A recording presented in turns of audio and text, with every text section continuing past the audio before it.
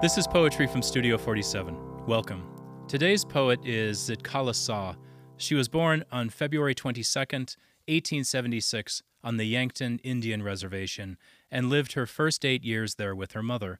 As with so many indigenous people at this time, she was taken by missionaries and brought to White's Indian Manual Labor Institute in Indiana, where her Lakota name, Zitkala Sa, which means redbird, was changed to Gertrude Simmons. Her long hair was cut, and her culture was suppressed. She was gifted at writing and playing the violin, and because of this, she went to Earlham College, as well as the New England Conservatory of Music. She would go on to write many books and articles about the collisions between her birth culture and 20th century America.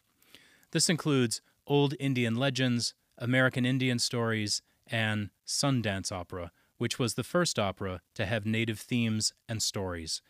During her life, she was politically active, and she remains one of the most influential Native artists of the 20th century. She died on January 26, 1938, in Washington, D.C. She is buried at Arlington National Cemetery. Today's poem is The Red Man's America. As you'll soon hear, this poem has lines from My Country 'Tis of Thee in it, as well as references to federal bills that sought to influence, either positively or negatively, Native life and ways. This is The Red Man's America by Zitkala Sa. My country 'tis to thee, sweet land of liberty, my pleas I bring, land where our fathers died, whose offspring are denied, the franchise given wide, hark while I sing. My native country, thee, thy red man is not free, knows not thy love, political bred ills, peyote in Temple Hills, his heart with sorrow fills, knows not thy love. Let Lane's bill swell the breeze, and ring from all the trees sweet freedom's song. Let Gandhi's bill awake all people till they quake.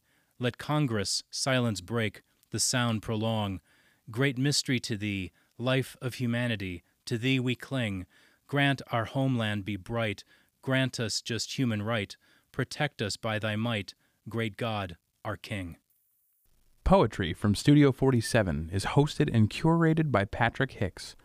This episode was recorded at Augustana University and produced by Peter Folliard.